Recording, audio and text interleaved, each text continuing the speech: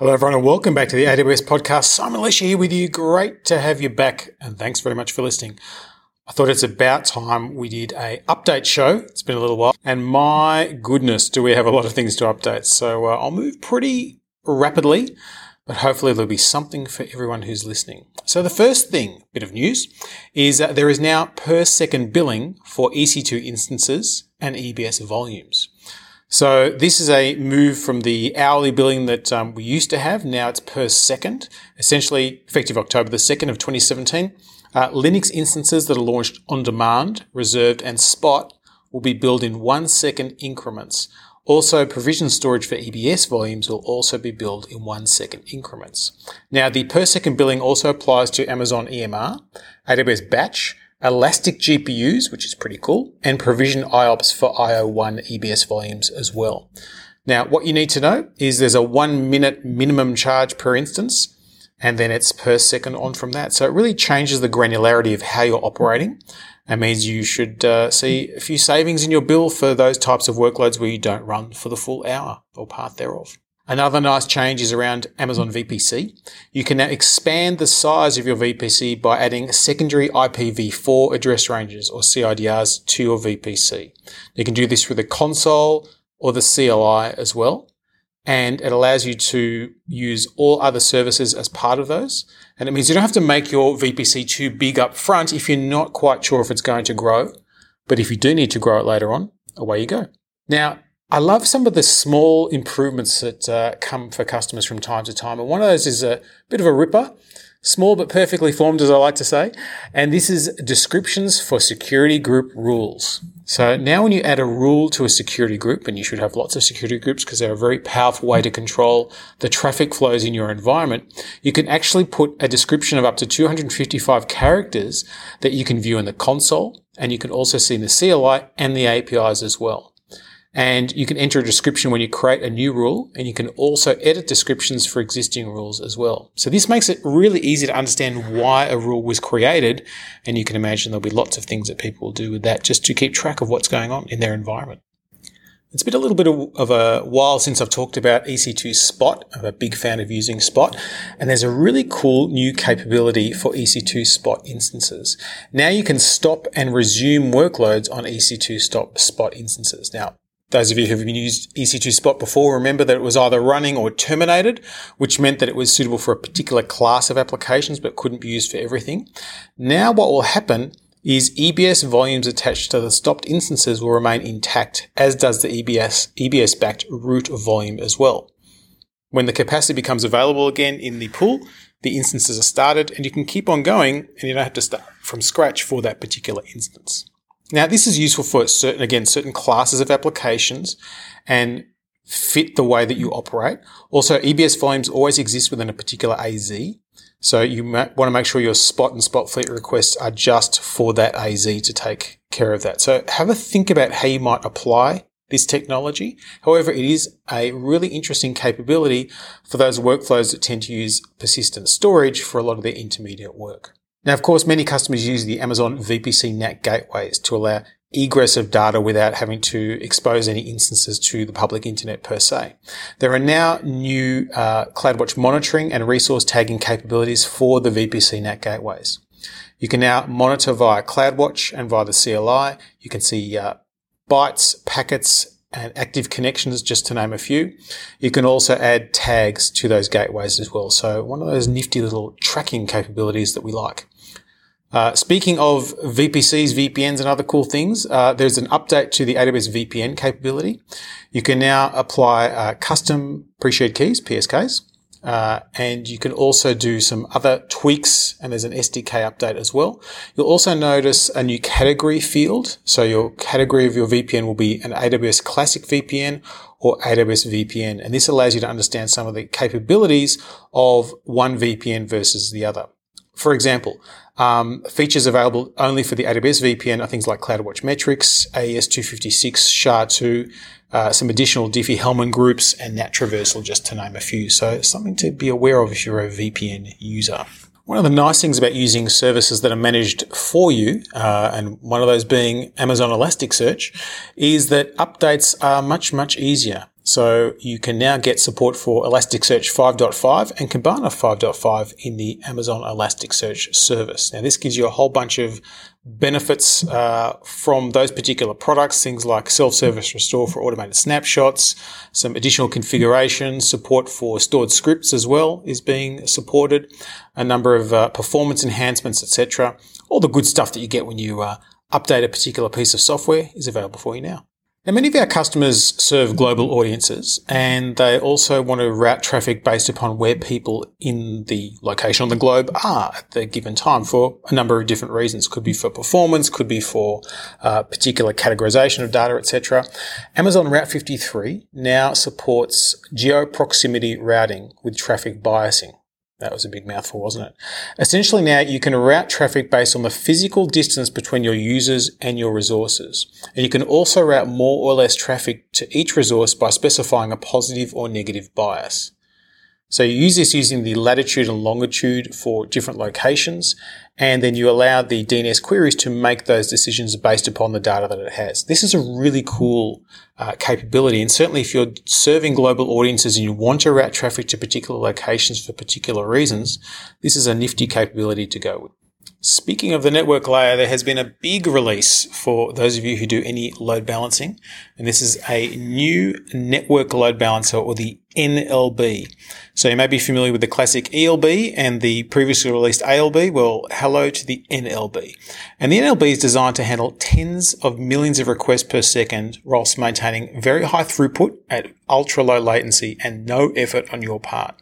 Now, the good thing is the network load balancer is API compatible with the application load balancer, and you can do everything with full programmatic control. Now, what are some of the cool capabilities of this particular load balancer?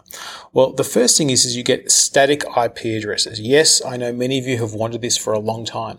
Each network load balancer provides a single IP address for each AZ in its purview. So if you've got targets in US West 2A and US West 2C, you'll get two IP addresses, one per AZ. And connections to that IP address will spread traffic across the instances in all the VPC subnets in the AZ. So you get really good control over this. Now, this is useful for those types of situations where you have to provide a non-changing IP address for whatever reason upstream. Now you can do it, which is really nice. Another new capability is zonality. So the IP per AZ feature reduces latency, gives you much better performance, and gives you better availability through isolation and fault tolerance, because it uses the connectivity in the back end to route the request from a particular source to targets in the same AZ while still providing automatic failover should those targets become unavailable.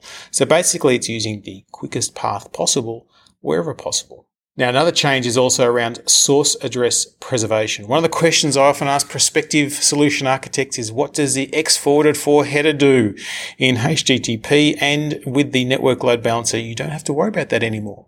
The original source IP address and source ports for the incoming connections remain unmodified. So now you can just treat it with natural rules without having to figure out where it came from in the previous hop. Another nice thing is the support for long-running connections. The NLB handles connections with built-in fault tolerance, and it's designed to handle connections that are open for months or years. So this is a great fit for things like IoT, gaming, and messaging applications as well. It also supports some really good failover capabilities based on Route 53 health checks, so take a look at those as well. So when do you use which load balancer is the question. The network load balancer is ideal for balancing of TCP traffic. The application load balancer is ideal for balancing HTTP and HTTPS traffic. So it depends what layer you're operating on as to which one you'd like to use. Now, pricing and availability. The billing is based on load balancer capacity units, or LCUs. It's very low cost. It's typically based on a combination of bandwidth, the number of connections, new connections, I should say, and active connections as well. And you'll typically find it's lower cost when compared to using an application or classic load balancer, particularly applications that are bandwidth bound. We see it being about 25% less cost as well. The NLB is available in all AWS commercial regions except for the China Beijing region, and it's supported by CloudFormation, Autoscaling, and ECS, so get your hands on that one. It's a nifty one. And speaking of cool new things, do you need a server with up to 4 terabytes of memory? Well, you can have it now. The new X1E32X Large has 4 terabytes of DDR4 memory. It's available in 4 of our regions, and it really is designed for those memory-hungry things, typically things like SAP HANA and other things as well, which makes it really interesting to put really big loads onto AWS. Another toy I really like is the Amazon EC2 F1 FPGA instances, those field programmable, that's hard to say. The field programmable gate arrays, FPGAs. You can now run C and C++ applications as well. And those F1 instances are now also available in US West Oregon and EU Island regions as well. So a bit of expansion there for you.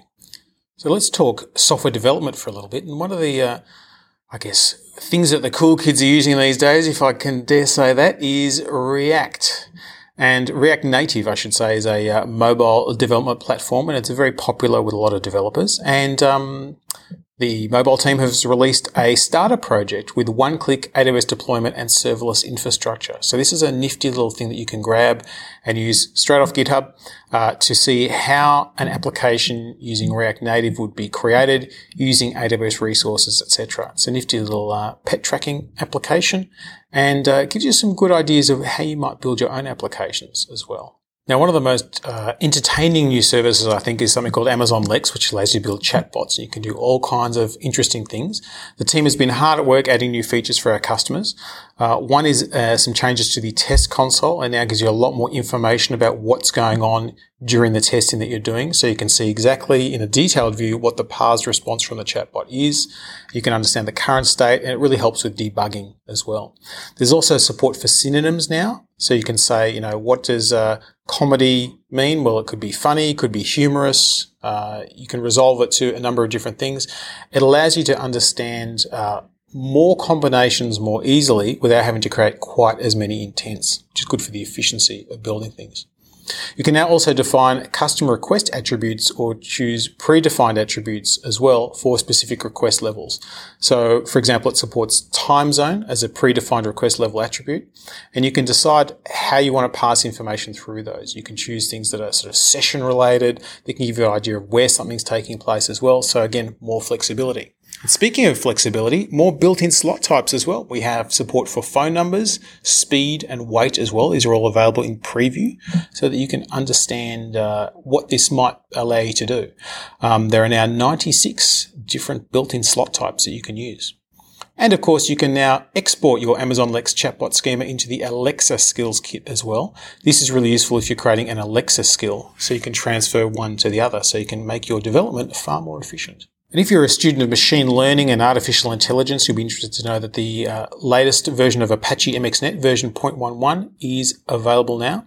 Some additional capabilities in there, including Apple Core ML and Keras support as well. So it makes it very easy for you to get access to some of these more advanced mechanisms and tools to do different neural networks and machine learning, etc., and maybe use things that you're more familiar with versus some of the other options that are out there as well. So a new version there to download and get going. If you're a software developer, you should have an automatic process for deploying your software, and AWS Code Pipeline fits the bill pretty well, and it now provides notifications on the pipeline stage and action status changes that are happening within a particular pipeline. So this is really useful for you to understanding if there's a change of state that you need to do something about or handle. It now integrates with Amazon CloudWatch, and you can get notifications with the Amazon Simple Notification Service, or you can invoke a Lambda function as well based on a status change. So you can imagine you can do all kinds of different flexible things.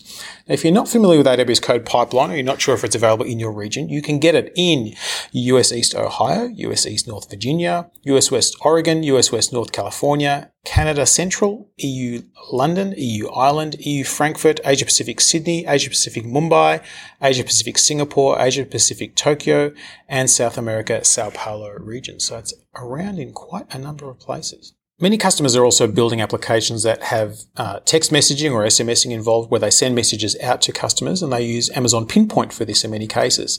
Amazon Pinpoint now allows you to do two-way text messaging. So this means that an Amazon Pinpoint customer can receive text messages from their users back. So this could be useful, for example, if you're confirming a booking or you want a next action to take place. You're not only sending out the text message, but you're receiving a response back that you can use as well.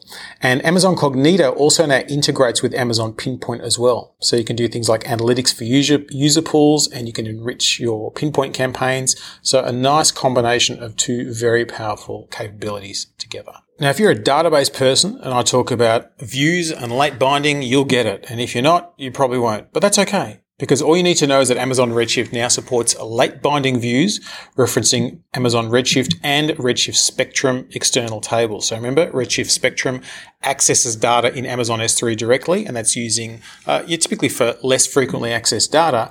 Late binding views allows you to drop and make changes to reference tables without affecting the views. So now you can query frequently accessed data in your Amazon Redshift cluster and less frequently accessed data in Amazon S3 using a single view. So this is really nice in terms of having really easy visualization of data with very efficient storage mechanisms going on behind it. So a bit of nice innovation there. A couple of updates to AWS Device Farm. So AWS Device Farm is, of course, a service that allows you to test against a wide range of different mobile hardware devices so that you know your software is going to work. You can now have custom artifacts on AWS Device Farm, which means that you can deliver different things like log files, test framework generated files, application generated files, etc., and have this part of the custom reports that come out of the testing process. Another new thing that's supported is the iPhone 8 and 8S hardware as well. So some of the latest generation of things that are out there is available for you to test straight away. If you're a fan of Amazon Aurora, and you're currently using Amazon RDS for MySQL, you can now migrate encrypted databases from Amazon RDS for MySQL into Amazon Aurora. Previously, you could only do unencrypted databases. Now you can do encrypted ones as well. So a small change, but a meaningful one. And one of the services a lot of our customers love to use is something called the Amazon EC2 Systems Manager, because it automates a whole lot of things in terms of managing servers and machines and instances, etc., both in EC2 and, of course, on premises as well. And the team have just added support for the Raspbian operating system. So customers can now manage Raspberry Pi devices just like any other Linux server. Now, I'm sure many of you are sitting there going, that's an interesting option to managing these tiny little devices that live out there in the world. Now you have an automated way to do that. So that's a good one to explore. Speaking of new things, AWS Greengrass is available in Asia Pacific Tokyo region now as well. And AWS Greengrass is part of the IoT set of software and devices that you can use to integrate remote connectivity into the cloud. And we also now support Java 8 and Node.js 6.10 Lambda runtimes with AWS Greengrass, which a lot of customers had been asking for as well. So now you can have connected devices that run AWS Lambda functions, and that can be in Python 2.7, Node.js 6.10, and Java 8. So you can kind of choose the language you feel like using at the time. Now, security is always a big concern for us here at AWS, and particularly on behalf of our customers as well. And one of the great tools you have available to you is AWS CloudTrail. There's now an option that is available to you to add all Amazon S3 buckets to data events as part of CloudTrail. And what this does is handle both new and existing S3 buckets into S3 data events. So this lets you understand the API interactions on the objects. You can get detailed information such as the AWS account, the IAM user role, the IP address of the caller, time of the API call, etc. In the past, you had to manually add the buckets every time you want to do this. Now you can say it should automatically happen for every single bucket that exists or gets created as well, which is really nifty. And there's been a couple of really interesting changes to Amazon Kinesis Analytics. In the past, you could have a single in-application input stream. Now you can have multiple in-application input streams. This allows you to parallelize your input streams and have increased throughput, which is fantastic from a performance perspective, as you can imagine. So you have ability to move through the pre-existing limits into far higher performance availability levels. There are now also 6 new streaming processing functions that you can use as well, which means that you can expand the way you process these different time windows, etc. For example, there's a step function, which is an easier way to perform time series analytics. There's real-time sessionalization use case support using the lag function, We've also added support for the conversion of Unix timestamps with the toTimestamp and Unix timestamp functions. Pretty excited about those. And you can also parse complicated strings in your data using more regular expression functions like regex replace and our old friend substring. Substring will never go away. It gets me through all sorts of problems when I'm coding.